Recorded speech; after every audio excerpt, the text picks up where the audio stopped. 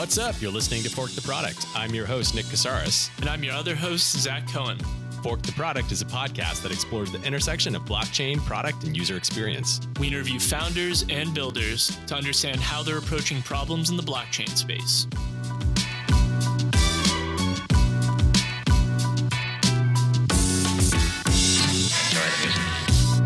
In this episode, we dig in with Vishak, the founder of Cryptonomic.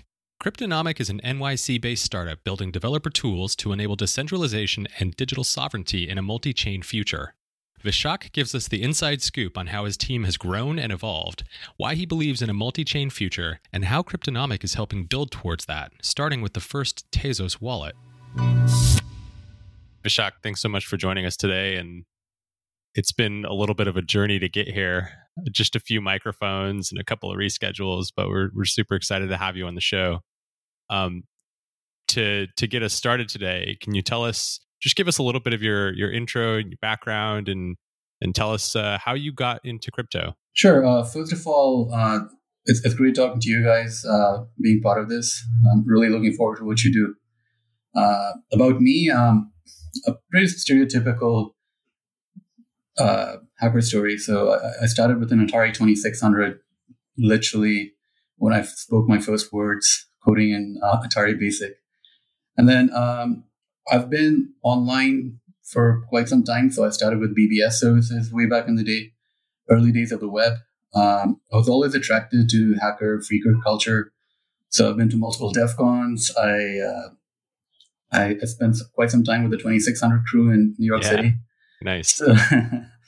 So I've always been attracted to this general field, especially anonymity and privacy.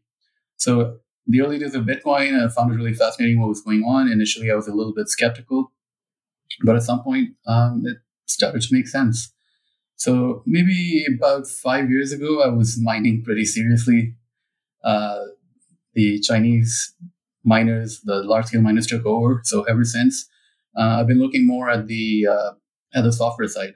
So from the early days of Ethereum, with some of my collaborators, we did a lot of work with smart contracts. Initially, we looked at how one would build a decentralized financial system, and that kind of brought us in more and more into the rabbit hole. So now we find ourselves doing this full time. So I'm part of a few crypto projects, most notably Cryptonomic, which is a blockchain infrastructure company, and now I'm talking to you guys. When we first met, that was at a JP Morgan event, and I know that at the time you weren't working there, but can you tell us a little bit about your time at JP Morgan and how it relates to what you're doing now? Yeah, so I was a employee at JP Morgan for many years, so I primarily worked on risk and trading systems. So interestingly, if you look at the origin of Bitcoin, the Genesis block of Bitcoin has a reference to the financial crisis. So it's kind of this big breach in our worldview produced Bitcoin. So likewise, I didn't know much about the financial industry. I was in grad school and needed to step out for a few years and make some money. So I got a job and I found myself on the trading floor at Bear Stearns, where they were trading credit derivatives and mortgage derivatives. This was right before the financial crisis. So my earliest moment outside of the startup world, as a kind of Sarariman adult, was literally watching the economy crumble before me, and basically the entire trading floor around me disappearing. I think that was a very powerful experience. I didn't think much of it at that time, but it just really underpins and informs how you perceive the world and the systems around you. So I did a bunch of projects at JP Morgan, but always, the impression that I had working with credit derivatives and really complex products at Bear Stearns and JP Morgan, it definitely showed me at its core how fragile the system was. So when Bitcoin and then smart contracts became a thing, I could immediately see how there would be direct applications, beneficial applications for everyone. So that definitely had an effect. However, at some point, at JP Morgan, there's only so much you can do, right? Like it's great for operating in the conventional world, but if you're dealing with emerging technology and trying to build something new, then it's more advantageous to be outside. And were you on the blockchain team at all while you were at JP? No, I was excited when they launched it. Some of my good friends work on there, but I was always a little bit dubious about private ledgers. Since then, I've changed my opinions a little bit, and it's not just because of my friends, but I'm more interested in the public space. And right now, you can see that the entire crypto space has cleaved itself into two pieces, right? The first is where blockchains and cryptocurrency are providing underlying infrastructure. So you're just kind of swapping out the monetary basis or the financial basis of your system. And there, to most people, it's almost invisible if they're using crypto or not. Right? All that matters is there's a stable system underneath. And then the second bit that it's cleaved itself into is an approach to try to be more global, less authoritarian, more distributed, and try to build systems that are more censorship resistant and maybe more democratic. So it remains to be seen whether that'll happen, but that's kind of how things have cleaved themselves, and I kind of see myself in the more on the second half. To segue a little bit into what you're working on now, what was that transition like for you to jump from JP Morgan and jump into this full time? And can you just walk us through that story a little bit and dive into what you're working on now? Well, I had the luxury of time. So with my friends, I did a bunch of side projects, none of them commercial. Mr. Diamond, please. So I did a bunch of side projects, and that, look, initially nobody knew where this was going to go, right? Like no one thought that this was going to be a thing and people were going to do it seriously. Initially, we were just mucking around. I remember the early days of Ethereum, the community was still really small. We started working with trying to build derivatives and so on. And that really brought us up to speed with the ecosystem, but it also showed how limited it was. So it kind of remained a sort of toy, right? So we put some articles on Medium, had some discussions with people, but that kind of eased us in. And what's interesting is I worked on systems that represented complex financial instruments and priced them. So if anything, I feel any project that I do with finance in the crypto space is actually it benefits a lot from actually working in the more conventional established space. And leaving JP Morgan, because when you're in the throes of passion, everything is super easy, right? So it wasn't a difficult transition. Rather relished the liberty and the vastness of the space. And I worked on some tasty projects at JP Morgan as well. But the scale just doesn't compare, right? So at JP Morgan, obviously you have a massive budget. They'll just throw $20 million at you or whatever. You can just try to bludgeon your way into success. But at the end of the day, you're really constrained by the immediate P&L needs of the company. Whereas now we're kind of free to explore the space and also really define the product.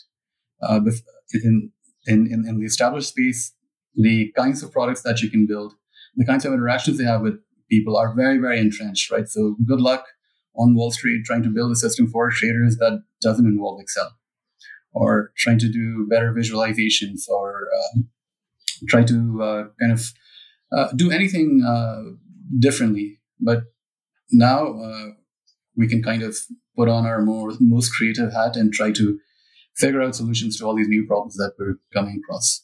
Absolutely, yeah. Can you take us a little bit deeper on Cryptonomic and tell us about the problems that you're solving and the creativity there? Yeah, so Cryptonomic is officially doing blockchain infrastructure. So this specific company is dedicated to making people's lives easier. So one thing that we've seen since day one is it's really hard to build with crypto. So, and it's not just for developers, but for the entire team. It's really hard to, even when the development team is building something, to have visibility into what they're building and how it works. So I think in most cases, what you have is people looking at the end product, the absolute end product, and trying their best to make decisions based on that.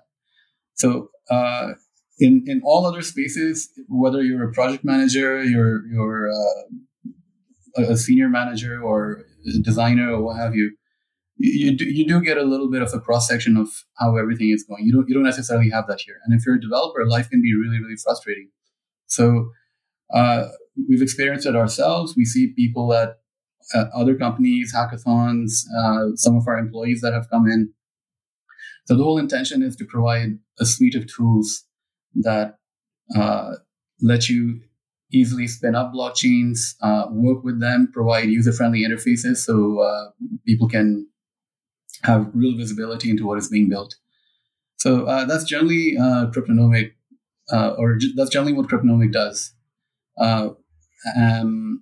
But we have somehow found ourselves in some sort of related projects. So the Tezos blockchain is about to come live, and through a variety of circumstances, we're building a wallet, a cryptocurrency wallet for the Tezos ecosystem, which we hope to extend into a very rich interface for the users. To get a sense of actual timelines here, when did you officially start Cryptonomic, and give us a sense for the team that you have around you? Officially, we began in November. Obviously, the idea has germinated long before. So the company is actually quite recent. It's been 7 or 8 months.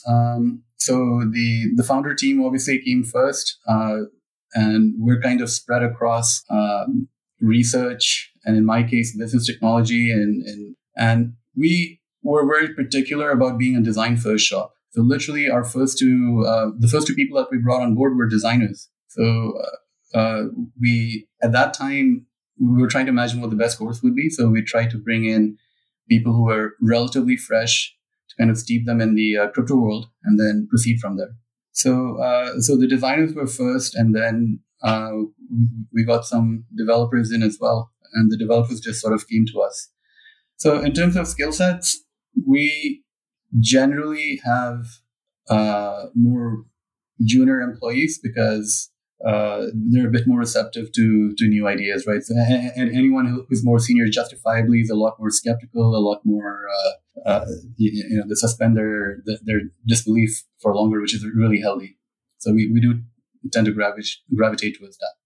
I don't know if that answers your question. Yeah, no, that's great. I was also curious to understand, you sort of alluded to how the group of the founders that you're working with, you had started the side projects in the crypto space earlier on before forming the company. So it sounds like that informed why you started Cryptonomic. Can you just explain a little bit about how that highlighted the problem that you're trying to solve with Cryptonomic, and dive into the problem space a little bit deeper? Yeah, so there were two things really. The first was we started fairly early. We started before the Ethereum launch, actually. And initially, it just seemed too rough. When I first went on the web in 1993, I just wanted to make a website.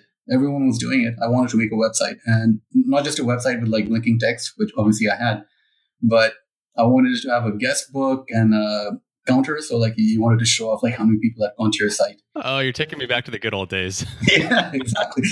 It was a much more creative time. You could express yourself freely, which I like about crypto right now. You can just go to town. But it was really hard, just to have that guest book and that little spinning counter and everything. It was, I remember it took me 3 months. There was no Google and there were no manuals. It was so fresh. There were some crotchety old fogies that very reluctantly helped you out.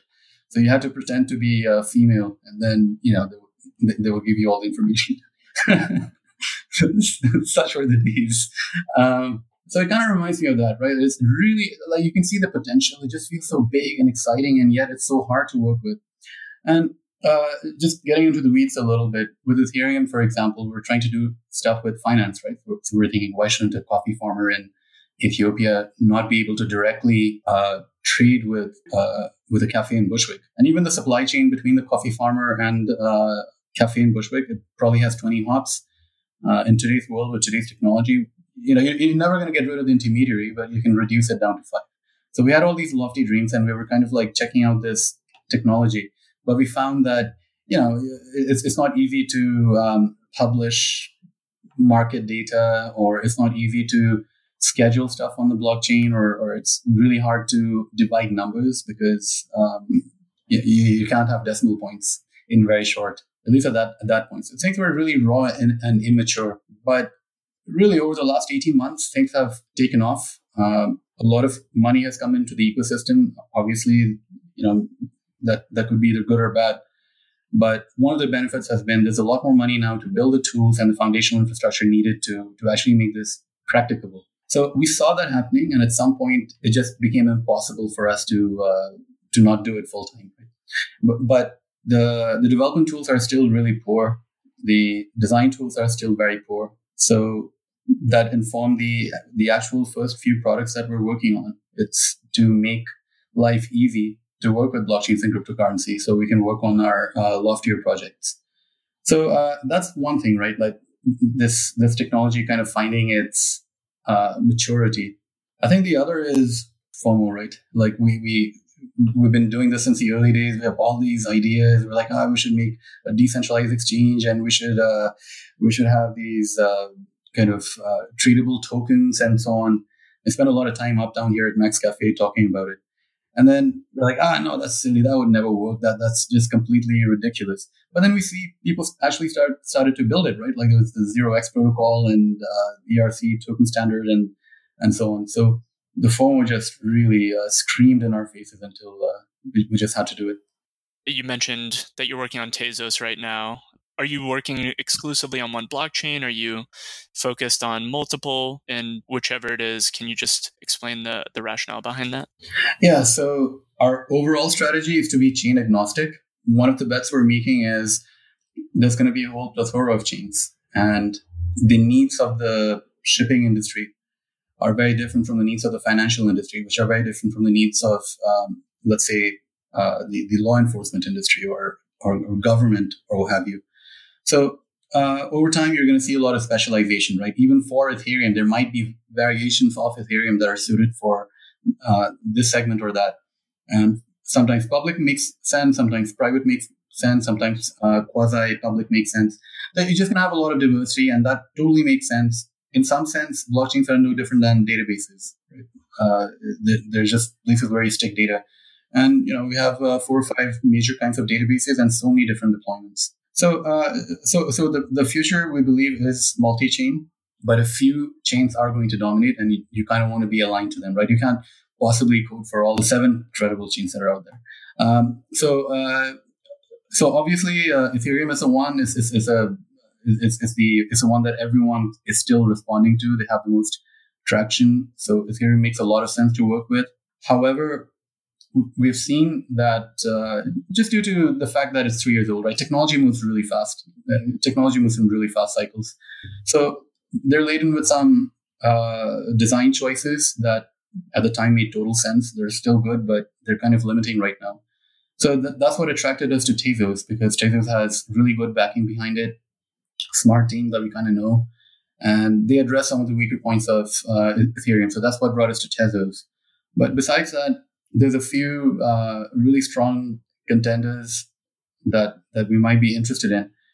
But when we actually try to work with them, right? When we put a developer for about 6 weeks to just explore the state of various chains and try to build these little toy applications on them, and it just wasn't possible. So when the time comes, when the other chains mature, we'll pick them up as well. So is that process of building out little experiments on different chains? I mean, that's kind of like MVP, right? Like you're shipping something just to get a sense for how the market's going to respond, or if it's even feasible. Yeah, exactly. So we took some of our previous work with financial contracts, and we're trying to graft it onto different chains and kind of adapt them to the idiosyncrasies of each. But unfortunately, in most cases, there's nothing to work with. Right, like it's all theoretical. There's they claim to have a testnet or whatever, and it's just not very useful. And one of the things that you notice is that the terminology or the concepts also shift a lot. So people call themselves 2nd generation, 3rd generation, 4th generation blockchains, but they're also trying to change the paradigm a lot. So that can be a burden on the entire team, because because the technology is so early, every member of the team has to kind of over specialize in the tech that they're dealing with. And that knowledge is not necessarily as fungible as you think it is. When you adopt a different blockchain or you trying something different out, you really have to educate yourself in it. And really, is the switching cost worth it? Is the friction worth it right now? Probably not. In the future, Trupnomic will deliver glorious tools such that you don't have to make this. You don't have to adapt, and everything just seamlessly works. One day you're using Ethereum, the next day you're using Tezos, the next day you might be using, I don't know, Zilliqa, and so on. Yeah, in a lot of ways, it kind of reminds me of like modern front-end development. If you rewind 15 years on the web and people were trying to, it was Flash or it was ActiveX, like everybody was just, grouping around whatever tool was going to get the job done for the thing that they wanted to build. But eventually, you fast forward today, and there's so many ways to do things. Like you basically have no limitations at this point, right? Like you can just kind of do what you want to do and not worry about that sort of specialization or building around the technology. But it still is like the early days right now. Yeah, no, exactly. That's actually one of the inspirations for our products. So some of our own projects have front ends, right? And it's so seamless. Like everything just works so well together because we've learned all these long and difficult lessons. So many people have brought their talent and energy in. And it's just like so easy, right? Like our team picked up all this front end knowledge and put stuff together. The tools are so great, like the prototyping tools and the entire process, the end to end, even as on the human side, right? Like the designers and the product managers and the developers, they're just so used to working in all these common paradigms.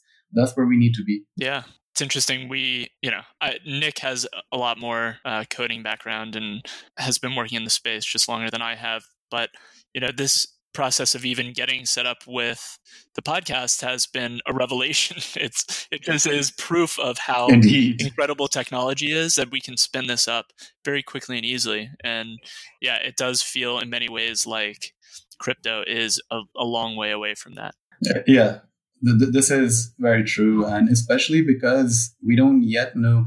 So, and I'm talking about the second piece of the cleave I was telling you about. We don't yet know what it means to have a successful crypto user interface, because in the second piece, the upside is sovereignty, self-control, and freedom, right? But that also implies all these responsibilities that you must have, and we just don't have the kind of awareness that even allows us to think about how to build good front-end tools. So with the Tezos wallet, for example, it allows you to manage your own currency, right? It's a cryptocurrency wallet, and eventually it will let you participate in a decentralized governance process, and it will eventually let you participate in this monetary economy that due to proof of stake. But the number one challenge is conveying to the user the kind of power and the kind of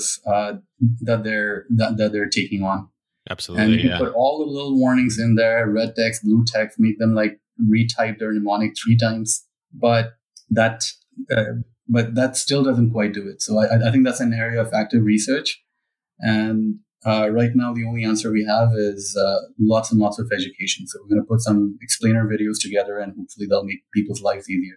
But I think we'll do a lot better. I was talking to my wife about this, actually. She's not in crypto at all, but she listens to me babble about it from time to time. And I was explaining some of the concepts to her. And, the idea that you have a single password, a single key that if you lose it, it's gone forever, right? Like you are solely responsible for that. And it's just a paradigm that we don't really have in any kind of consumer product or any area of our lives, right? There's generally a way to bail out. You can call a locksmith, you can break in the back door. There are ways you can open the safe if you really need to. We really don't have that kind of relationship with anything in our world. I mean, it's difficult enough writing the code for that. Believe me, we try to be as redundant as possible and multiple audits and so on and so forth, which you never do for like normal software. You just like push it out and then let people file bug reports, let's be honest. But here you can't do that. Yeah. And it just kind of, it's a big responsibility, right? And I think this really distinguishes crypto applications from normal applications, because it's more akin to writing software for radiation machines and jet planes than it is for writing Snapchat. Snapchat was the worst that can happen. Someone sees an image that you don't want to. It's really terrible, of course, but we have ways to remediate that. But here, there's no remediation. There's no going back. It's just like the radiation machine or the MRI or the jet plane. If something bad happens, it's going to be calamitous, and you'll never be able to reverse it. Yeah, this extra burden, this extra responsibility is something that we're going to be more and more aware of in the coming years. I don't think it's really made itself into the psyche of the crypto product and development community yet. So I want to go two directions with this, because there's something I want to go back to, but I feel like we're at a place where we should talk about experience design. So I'll pause on the UX stuff. I want to go back to just kind of the multi-chain thing and figuring out where you go next. So if the developer is your user or your customer right now, and you're thinking about what does the roadmap look like for Cryptonomic, what's the thing that we're going to build next, what are we going to support, what's your thought process around figuring that out? Like setting priorities on what you build next. Is there any, are you just looking at, where things are getting critical mass in the community and saying that's where we need to go next? Or is it driven more by, a point of view, opinion that you have about where to take the community? Maybe a little of both? Yeah. So it's definitely a little bit of both. So as to what drives our immediate agenda, a lot of this work at Cryptonomic is driven by the projects that we want to do on the decentralization side, on the peer-to-peer finance side. So in some sense, at all times, we're thinking about these like the end game, right? Like the big applications that we want to build. And that really informs the direction in which we're going. And we encounter a lot of other people who also have similar ambitions, and the problems tend to be the same. So that's one of the biggest drivers right now. The other is it's kind of a self-feeding cycle. So like the more you work on this stuff, the more you realize there are more and more pain points that you didn't really anticipate. So you put them on the agenda as well. But in terms of being kind of top down versus bottom up, in general, if I weren't in crypto, I'd be as bottom up as possible, right? Like my opinions would be just some precious nonsense that I'd never pay attention to. I'd see what people actually want and I'd try to deliver it to them. Yeah. But unfortunately, we're not at that stage yet, right? Like no one that I know is besides actually like paying each other, besides payments, no one is actually seriously using a crypto app right now. So 2019, some of the earliest major planned apps are going to come out, like Augur and I want to say Golem, but it's a more niche community. So like Augur is one application that's going to come out that's been promised for a long time. A lot of people are excited about, and that's going to give people a direct insight of what it means to use a decentralized app. Right? It's not CryptoKitties, right? It's not like there's actual stakes and then money. So that's going to inform a lot. But another issue is in crypto, whether both on the UX side and the design side and the product side, there's a lot of anxiety and nausea for a lot of people, right? They get drafted in. It's this vast new evolving space. And when it comes time to actually build something, people are lost because they come with all of this experience in the classic world. And then it doesn't necessarily transfer over due to some of the unique characteristics of the crypto space. So that's another reason why, because people tend to bring their biases in, and they've kind of, or not just biases, their experiences in, but they find that those aren't necessarily directly translatable, right? So that is a bit paralyzing. That's why we're still not at the stage where, you can get someone who's going to wear a bunch of different apps, and you can just kind of tell them the germ of the idea, and they just run with it and they deliver something nice. That's still far away from us. Do you think that is more a function of where we are in the life cycle of crypto because it's very early on, or do you think it's a fundamentally different aspect of crypto as a technology? Yeah, that's a great question. I think it goes back to the cleave. So there's going to be one class of applications where somewhere it's going to be underpinned by crypto, right? So that's, you can imagine Coinbase at the end of the day is a crypto exchange, but there's a bunch of applications that build on top of Coinbase or their messaging app, which I believe is going to be developed further, right? And they might never actually have to deal with any of the crypto issues. And there you can see that conventional understandings of people and problems translate really well, and that's pretty much around the corner, right? Like that, you can see as cryptocurrencies become more institutionalized, the legal risk goes down. There's going to be very low switchover cost. But in the second bit of the crypto space, where we're kind of trying to design a different kind of structure, it's really early in the life cycle, yes, but fundamentally it's just different. It kind of reminds me of Thomas Kuhn's Structure of Scientific Revolutions, right? Like he was looking at the birth of quantum mechanics, and his thesis was all these unexplained or radically new developments came about, and the classic physics theory was not sufficient to explain them. So the quantum mechanical world was being built in parallel. And then if you were one of the established classical physicists, you just didn't see the point of quantum mechanics. And the same instruments, the same experimental methodology, the same mathematics, and so on, they didn't translate between the two. So the word that Thomas Kuhn used was incommensurable. And that's a word I kind of get right now, where when I look at a lot of my friends who especially come from the world of finance, private equity, and kind of the 2600 crew and the rest, right? So that incommensurability is there, and many of the methods and practices are never going to translate over. Given you all are focused on the Tezos wallet, can you walk us through sort of the story behind how you started working on that, as well as, I know, the grant that was given to you all? So just walk us through that story a bit if you could. Oh, yeah, definitely. So like I said earlier, Ethereum's great. We've been using Ethereum since the beginning, really, and big fans to this day. But we've been around for the whole ride. We've seen issues with Ethereum, especially on the fragility of the smart contract. So only as recently as a few months ago, the Parity wallet lost the $230 million because of a very trivial bug in the Solidity code. So that's one thing. The Bitcoin side, we saw that governance turned into a total disaster. Right? Like there was a lot of fight. No matter what side of the camp you're on, you'd agree that it was very hard to form any consensus. It basically became impossible. So that really initially attracted us to Tezos because of the formal verification and the governance aspect. So we were always interested. We wanted to be part of it since day one. We helped organize some of the meetups early in the days. And we've been a presence in space, kind of funding a little bit of development to make sure that there was traction. There was some difficult days early in the days of Tezos legal matters in Switzerland. So we kind of stayed involved, kept building, helped keep the momentum going because we felt it was important to get these ideas out there.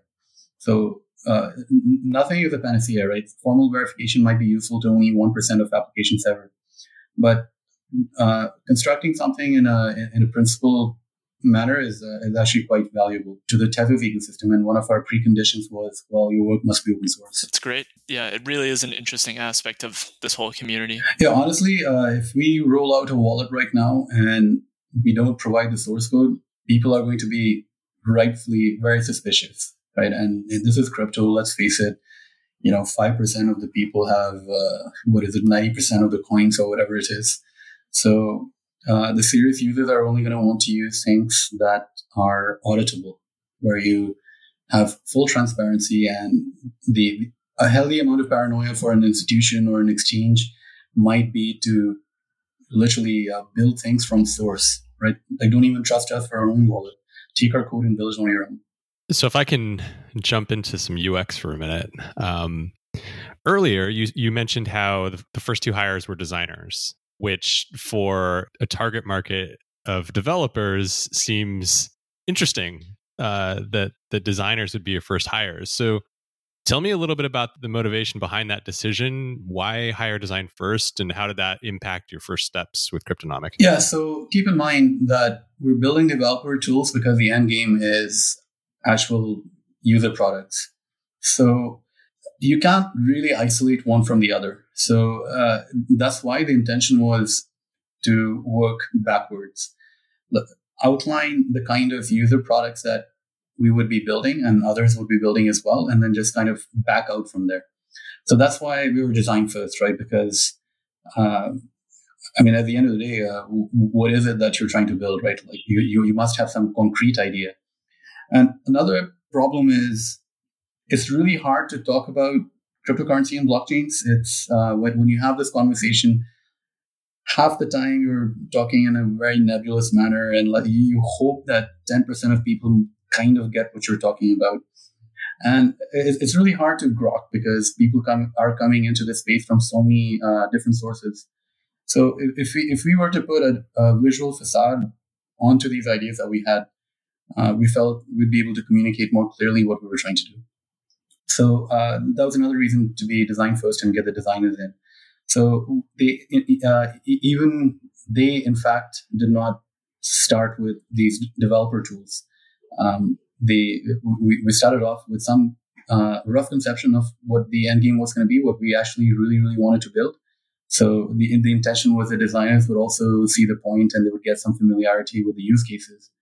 And then that would kind of inform the developer tools that we build. And by the way, the developer tools is not necessarily just for developers, right? It's for the entire team that's putting the product together to be able to collaborate in a very transparent manner.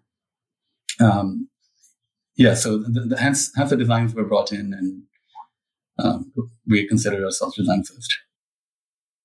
Tell me about the first, say, 30 days with designers full time. What were they doing? What was the process? And also, I'd be curious to hear the background, like the work background of those designers, just so we can have a little bit of context on what they were doing before. So let me state up front that we had to evolve the design team. It's not, there was never any issue with the intelligence or the ability of any particular designer, but we came into this with very few data points, and I think over the past few months we've kind of gotten a very good sense of whether it's on the design side or the development side or whatever it is, of the kinds of people that are best qualified to work on the problems. So having said that, with our initial designers, we in order to so they came with experience in social media and a little bit of industrial design, and but they were not very steeped in the cryptocurrency world at that time, deliberately so. So literally the first 2 to 3 weeks, they were doing CryptoKitties. We set them up with an Ethereum wallet, introduced them to CryptoKitties, and said, just go to town. Like there's no work, there's no homework. Just like sit there and here, take an allowance, go and buy and trade CryptoKitties for the next 2 weeks. Yeah, yeah, and then it became a problem because they started asking for more and more ETH, right? And that was at the peak of the boom, and you're like, well, you spent your allowance for the week. You did not come online to become a kitty trader. You came online to become a designer. Yeah, they got really into it. And like your drug habit is really costing the company a lot of money.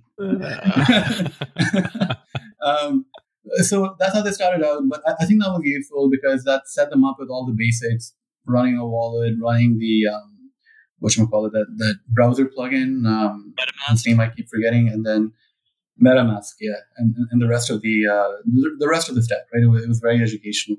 So that's how we started out. But at the same time, we were also kind of doing general purpose education, right? So people who come from outside of the crypto domain, you kind of have to explain the underlying motivations a little bit because they're not very clear, right? Like sovereignty or freedom or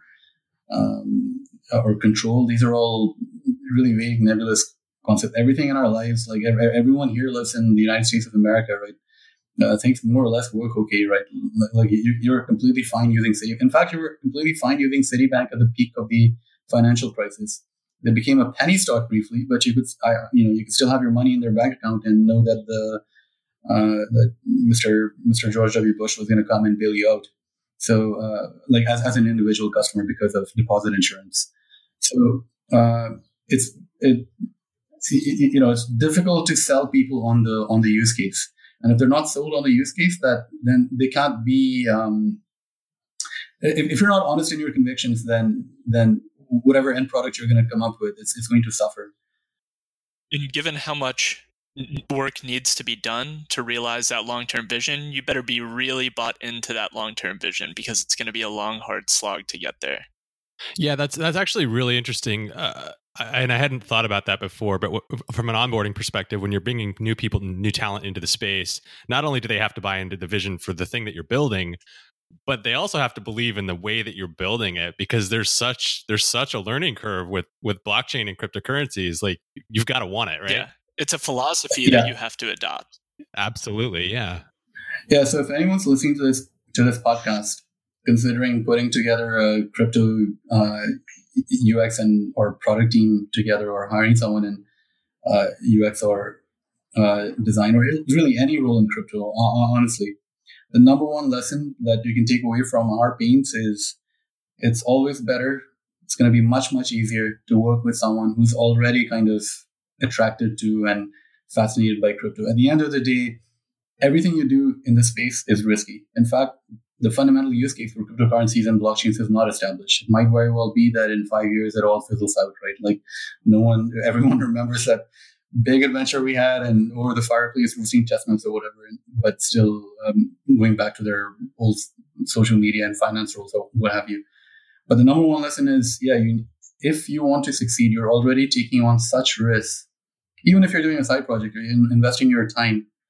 And it has to be a passion project, right? Like, you have to be steeped in it. You have to be really absolutely fascinated by it. Like, you have to have a really strong gut sense of where you want to end up and what you want to build. Otherwise, what's the point? Pretty much anyone who's good in the world of technology has excellent options on the table. If you're risk adjusted, you probably do much better going on Upwork and just doing random projects online. So the point is passion is very important in this domain, especially on the product side. Yeah, absolutely. Before we hop off the topic of design, so your designers are onboarded, they're into the fold of the company, assuming they've onboarded to some level of knowledge with the technology. So what are they doing on a day-to-day basis to help build things out? What are their methods and their processes look like? Because I come from a design background and I have a toolkit that I've used in traditional software and web, but curious to hear what they're doing. Yeah. So to be honest, our initial approach did not work. Initial approach was very, very top down, right? Like, here's a vision. Now translate that into deliverables, if you. So that just wasn't very productive, and the ideas were just really hard to convey. So what's working a lot better right now is you just build a prototype. It can be as crappy as you want. I mean, and this is not unique to crypto, but I'm just saying it's particularly important in crypto. You just build a prototype. It can be as clunky as you want. So we're doing that with the financial smart contracts, with the peer-to-peer contracts. We built a very rudimentary interface around a set of smart contracts, and then at that point we introduce it to the designer, explain to them what the intention is and where we want to go with it. And what we're finding right now is user testing is actually quite valuable. So you need especially designers that can talk, or designers who are interested in the technical details, picking them up from the hardcore technologists, but at the same time talking a lot to the users. Again, you're going to say this is really obvious, and of course it is, but it's incredibly important. Otherwise, in crypto, otherwise you're not going to be able to deliver anything. And as far as day-to-day is concerned, there's a lot of user testing. There's and a lot of brainstorming, right? So I think on a given day, at least 30% of the time, they'll spend on trying to understand what it is that they're working with, or there's some subtlety or some issue and something's not working. Then you got to go look online, go on the chat rooms, whatever, talk to people and figure out why it's broken, how it should work, why is it this way, and like why is it so complicated. And I'll just give you one example with Tezos. They for good technical reasons, they chose a certain way to represent operations on the blockchain. So Ethereum and Bitcoin, it's really simple. There's a transaction. You can look at it on a block explorer, no biggie. But on Tezos, there's a two-tier model. And I'm sure for the people who are in the hardcore core Tezos development team, it makes a lot of sense. But we're finding it's really hard to translate over to users. So nomenclature has been really important. So first of all, the UX person has to really understand why the model is like this, why it makes sense, why should the average user be exposed to it, how to explain it to them. And they're always going to be uncomfortable with the way it's laid out because it's still early days and it's not naturally, intuitively going to make sense to the user. So somehow they have to be educated enough that they're able to use the product for their benefit without doing anything bad. I wanted to ask about user testings. It's a tried and true approach for really doing anything in design, but in a very early space like this, where users may not even have baseline familiarity with any piece of the technology, what does that look like for designers, for the entire team, and specifically, what kind of insights are most valuable to you from that user testing? Yeah, so that's or in my experience, this was definitely different from conventional user testing. What applies on the design side, on the development side, also applies to users. If you don't bring in users that are a little bit steeped in crypto and have some interest in crypto, you're going to have a bad time, right? They're just going to be befuddled and confused and say, like, why the hell am I here? If I put a crypto interface in front of my mom, it's not going to go well. Yeah. So it's not like Snapchat where you can get a cross-section of the people and try to appeal to the broadest possible. Like, let's face it, the audience is going to be really narrow for the next few years and you have to cater to them or you'll never get any traction. So when you identify the criteria for the corpus of users that you're going to test with, there's some questions that are important to ask, like have you used a major exchange like Coinbase or Gemini recently? Or it could be something as specific as, do you own a hardware wallet? Just survey questions that kind of constrain the user population a little bit. And but even within that, you kind of want a good cross-section within the crypto community, right? So you try to have a good distribution amongst the entire cast of characters. You get some people more on the technical side, you get people more on the product side, you get some people that are more on the how shall we say, the investor side. One of the challenges, especially with this wallet, is everywhere else people are aware that they're actively using a service or they're trialing something out. Sometimes they actively pay for it, or sometimes you market it to a specific company or a specific domain.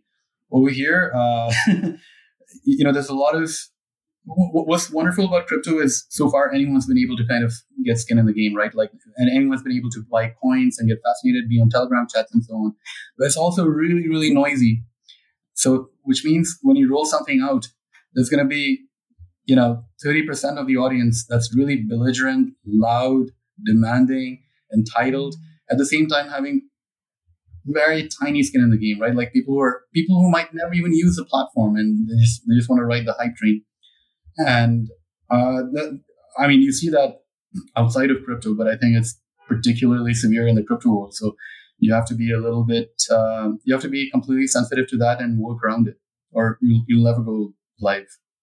Where are you finding people to represent a good cross-section of the community? Because I know user recruiting in general is kind of a pain point for a lot of different applications. So where are you finding luck recruiting people? If you could walk us through, including like some of the tools that you use, like we send out a survey on Google using Google Docs and this and that, like walk us through some of the user testing that you've done in a tangible way? Okay, once again, our first few attempts were total failures, right? So first we tried to bribe people. We said, well, we went to we organized some meetups, right? At our meetups, we said, well, if you can spare some time for user testing, we'll give you this or that.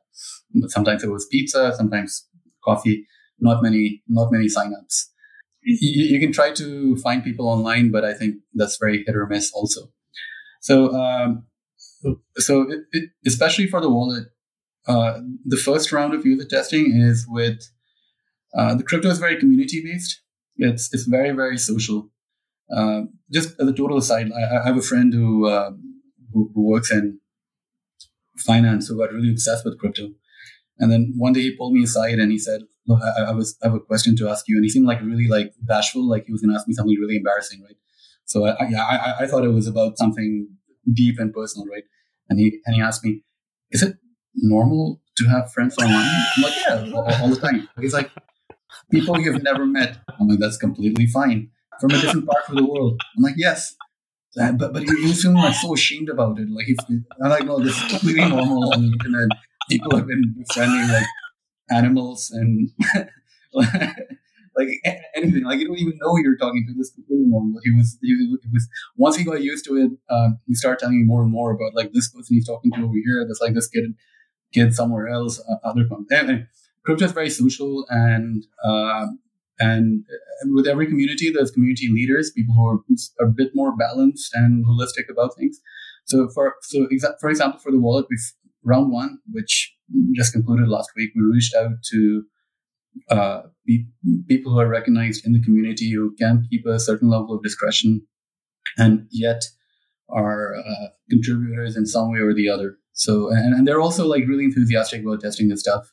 For the second round, we're going more to moderators, so people who run like social groups, chat forums to recommend people to us. And then for the third round, it's going to be complete open user testing.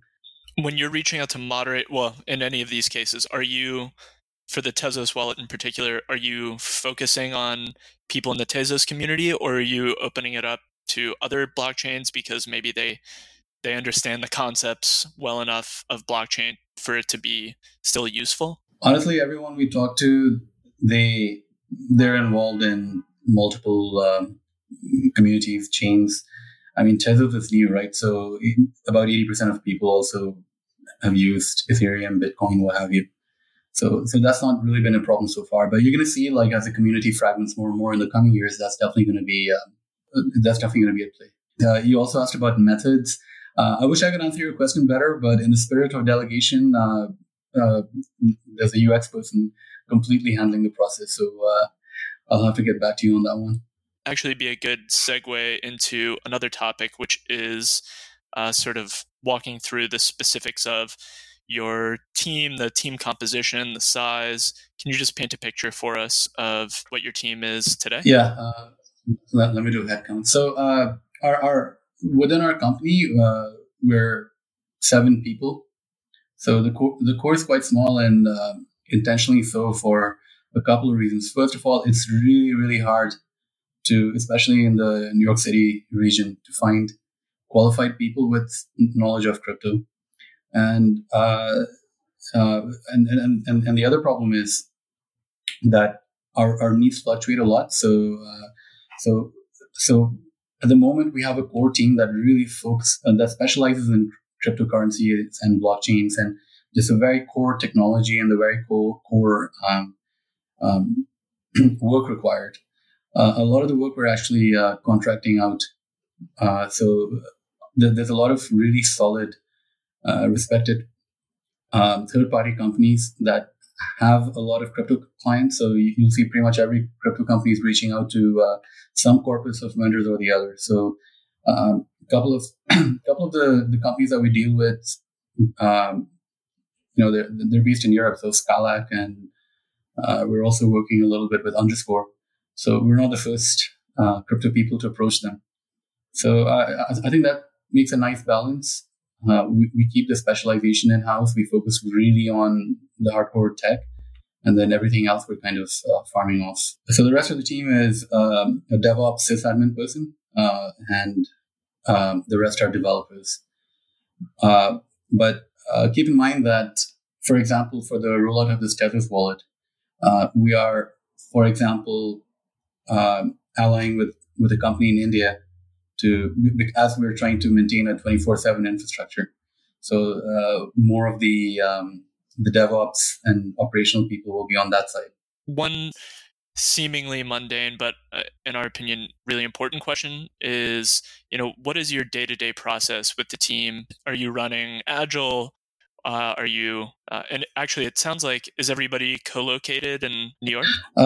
So we're concentrated in New York, but we've actually worked with a variety of people, right? So previously we worked with someone for multiple months in New Zealand, someone else that's going to work from us for France, and so on. So that keeps changing. Obviously, our processes also have to be kind of 24/7, right? So we're working very closely, for example, with people in Poland, and their working hours almost perfectly coincide with our sleeping hours. So your process has to be resilient to that. So we follow an agile process. It's a Kanban flavor of agile, and we follow the usual sprint process. And most of the most of the tickets are driven by use cases. So at the end of the day, whatever you're working on, there has to be a user story that kind of corresponds to the problem that you're trying to solve, the enhancements you're trying to make. And you're tracking those in Jira or some type of tracking tool like that? Yeah, so we were using ZenHub for several months, but it eventually wore us down. So now we're actively looking for alternatives. One of the tricky things for us is, all the code is open source. It's all out there, right? So there's going to be a lot of user feedback. We have this users forum on Riot. I mean, we expect quite a few people to join and report issues all the time. So we have to have visibility into and the people justifiably demand transparency into what's being rolled out and when and in what manner. So we're in a tricky situation where we have to have a lot of transparency into how we're building all these tools, and yet the tools have to be powerful enough to let us do our job. So ZenHub, which is an offering by GitHub, it sounded great, but it just doesn't give you the same flexibility as Jira, for example. So still looking for that sweet spot. Yeah. It's the never-ending hunt. Yeah. There's a new tool coming out every 2 months. So first we must survive our current adventures, and then we'll find better tools. Yeah. From a team process perspective, what's your biggest challenge, or where's the most friction right now? First of all, what I just told you, the kind of everything we do will be or is already a little bit in the open. Every commit, every change, every ticket that we address is, you can kind of see it on GitHub, which is both awesome and terrifying at the same time. And then the usual pain points of any global team, right? So even though our core team is small, we work with a lot of people, right? So we're actually coordinating across multiple front-end developers in multiple locations, not just in America, but Europe and Asia, back-end developers also, many different kinds of projects, like integration with hardware wallets, or at the same time working on smart contracts for the Ethereum platform, or all this Tethys work we're doing. So that's the usual, right? And one thing that's particularly painful is a lot of this knowledge is not commonplace, right? You can't just go to Google and look up this thing or that thing. Yeah, people have to actually sit there and figure out why something is broken or how something works. And if you're trying to have like a 24-hour process, it's hard because you have to constantly translate state across time zones or transfer knowledge. And there's no healthy way to build institutional knowledge. So I don't have a good solution to that yet. I'll get back to you in a few months, hopefully with a very good answer. But right now it's a bit of a challenge. Yeah. So in the last couple minutes that we have, it would be great to talk through project success, overall. And we would be remiss if we forgot to ask how you are confronting the challenge of the possibility that anybody can fork your product. So how are you dealing with that, and how are you thinking about that also in terms of your business model? Yeah, so that's a great question. At the end of the day, we think the forkability of the product is awesome and amazing, and it's a new way of doing business. But it also kind of depends on what you're building, right? So a lot of people in crypto, they build protocols. So it's where their focus mainly on is actually defining the protocol, and there. I'm not sure how exactly it's going to work out, because a lot of these protocol companies have raised money using ICOs with long-term promises, right, which may or may not ever be fulfilled. So if you look at Protocol Labs, I think they're doing a good job because they designed the protocol, because they're intimately familiar with it. And a lot of the stuff is really complicated, right, especially on the cryptography side. So if you invested time and energy, then even though all your work is out there and it's public, it's that the basis behind it is still is limited to your institution. So by the dint of that, you can actually do pretty well. Any products that you build are going to be more trusted because you understand really how it works. So quick example is Monero. Monero is a privacy conscious coin which allows anonymous transactions.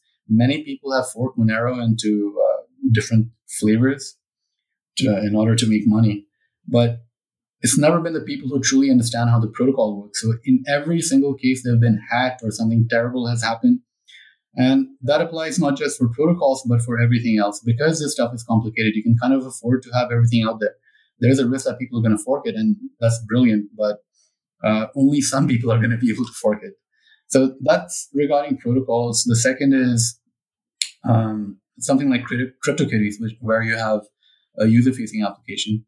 Well, over there, like all your backend data is public, it's on chain. Anyone can make CryptoKitties too and just take over. But CryptoKitties succeeded not because they made brilliant smart contracts. They succeeded because they had a fantastic user interface. And we've seen in the past that people like Facebook supplanted Friendster and MySpace because it was just so much cleaner and easier to use. And that risk is always there. But if you're successful because you did such a good job with the UI UX, then you're already at a huge advantage with the network effect and everything. And then finally, because we're building developer tools, more infrastructural elements. Yes, everything is forkable; anyone can use it, but that's actually beneficial because the more people that adopt tools like the ones that you built, the more market demand there's going to be for you. But you can't bet the house on just building good software, because someone can take it over quite easily and roll it out in a much better way. So you have to be pretty proactive and vigilant, which I think is good for the ecosystem, but very stressful for people like me. And so you mentioned earlier that, you'll put the free stuff out, or the free stuff is going to be sort of the basics, and you're going to sell the higher, more powerful stuff. Is the more powerful paid stuff, is that closed source? How is that working? Yeah. So we've done very little of the value-added stuff because just the basics are very hard to do, and they're going to take time. And the other thing is we're genuinely very much in favor of open source, and you have to be a little bit of an anarchist to work in the crypto space full time, right? So definitely that's our priority to the open source bit.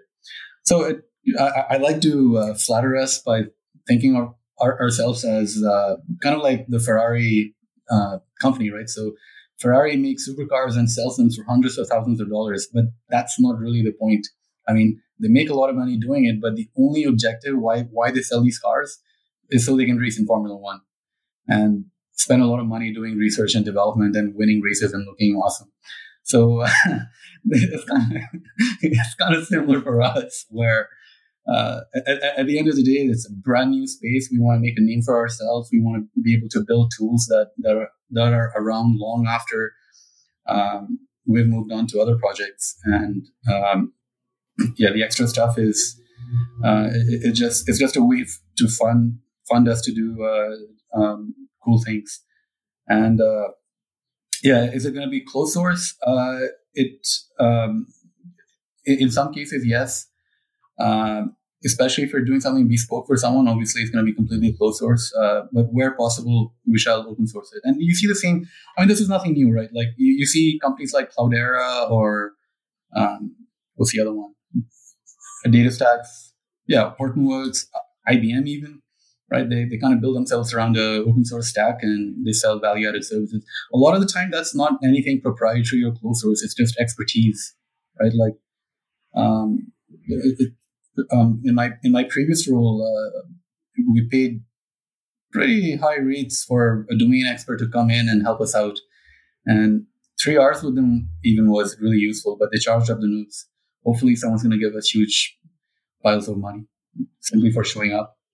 It would be great to zero in on the Tezos wallet, since that seems to be the highest priority for you all right now. So what is the go-to-market process for that? How are you thinking about understanding how successful that is, particularly when it comes to user tracking? It's completely against the philosophy of the crypto space to do user tracking, but at the same time, that's really important input into the product development process. So would love to hear how you think about that. Yeah, I wish I had a better answer to give you. We never really planned to build a wallet.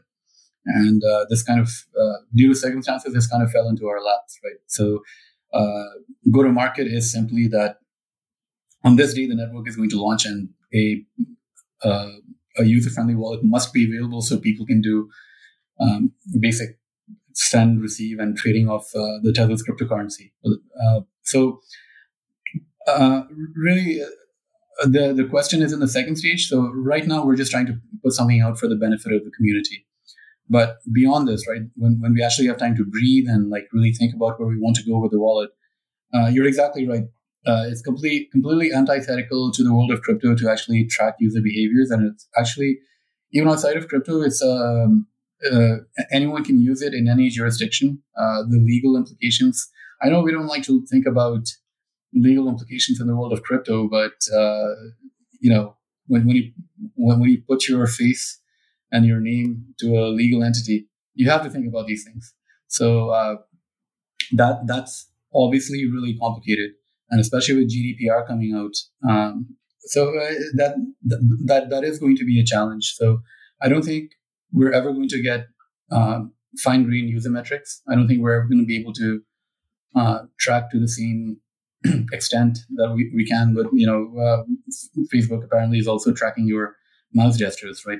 So we're never going to get that stuff. And actually, frankly, that's the point of this whole cryptocurrency stuff at the end of the day. But what we can get is, because it's so democratized, a lot of organic feedback. I don't know if we have good formal processes for incorporating it and tracking it with the same precision that large tech companies are doing today with the tools that they have. So really, that remains to be seen. I don't think any wallet out there is monetizing itself.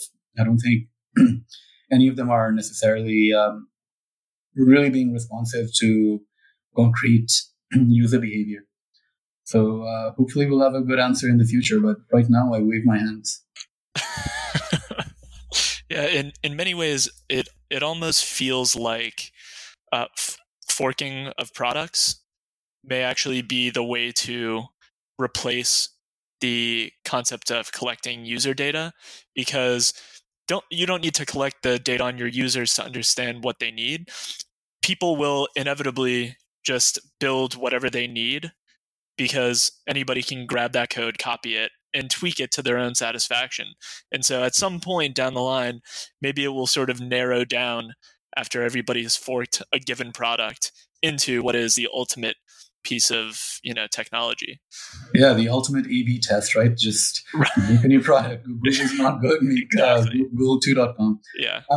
Actually, so this transparency works in an interesting way. So without revealing too much, one of the other products or projects that we're working on, it involves users having a lot of control over their data, right? So not only selectively revealing their data to whoever wants to have a look, but also having revocability, trustless computation, and so on. So what's interesting about that is in a putative decentralized browser, you can imagine that like there's a panel on within the browser, and it's giving you a feed of all the ways in which your information is actually being used. So in some sense, the paradigm is inverted. The user has really fine-grained control and visibility into how their data and their assets are being used.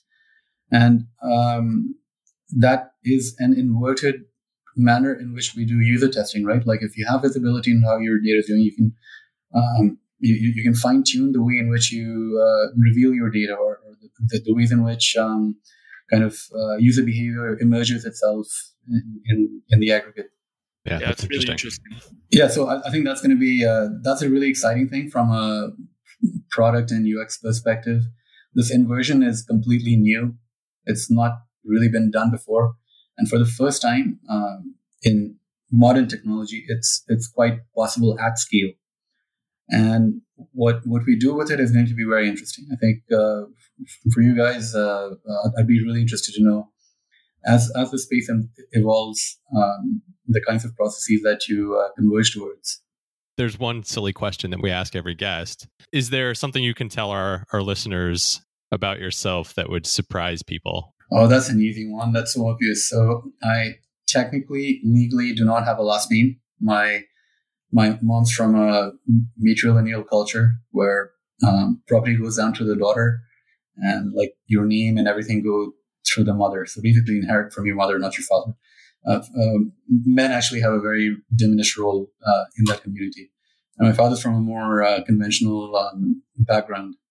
So as I grew up in very different circumstances, so my earliest years were deep in the jungles of Eastern India and the mountains, the Himalayan mountains. Last names weren't really important. They left it up to me. And by the time I was 8 or 9, I was so used to not having a last name that it became impossible to tie myself to an identity. So much to my annoyance, here I am as an adult without a last name. And now, frankly, it's grating. That is, I think, probably the most interesting thing that we've come across so far. It's funny when we were first connecting with you for an interview, Zach sent me your LinkedIn profile, and so I clicked on it and I saw that it says Vishak Null, and I was like, that has to be a bug in LinkedIn, right? Null is a legitimate last name. Like there's someone on Saturday Night Live is Luke Null, I think, but I was merely trying to break LinkedIn by putting the word null in one of the fields. Unfortunately, it didn't work. That's great. Yeah, Nick totally called that out, by the way. He was like, that has to be like a developer joke. Well played, sir. Well, thank you again so much, Vishak. It was great to have this conversation finally. Great talking to you guys. It was just a great conversation to have. Enjoy the music.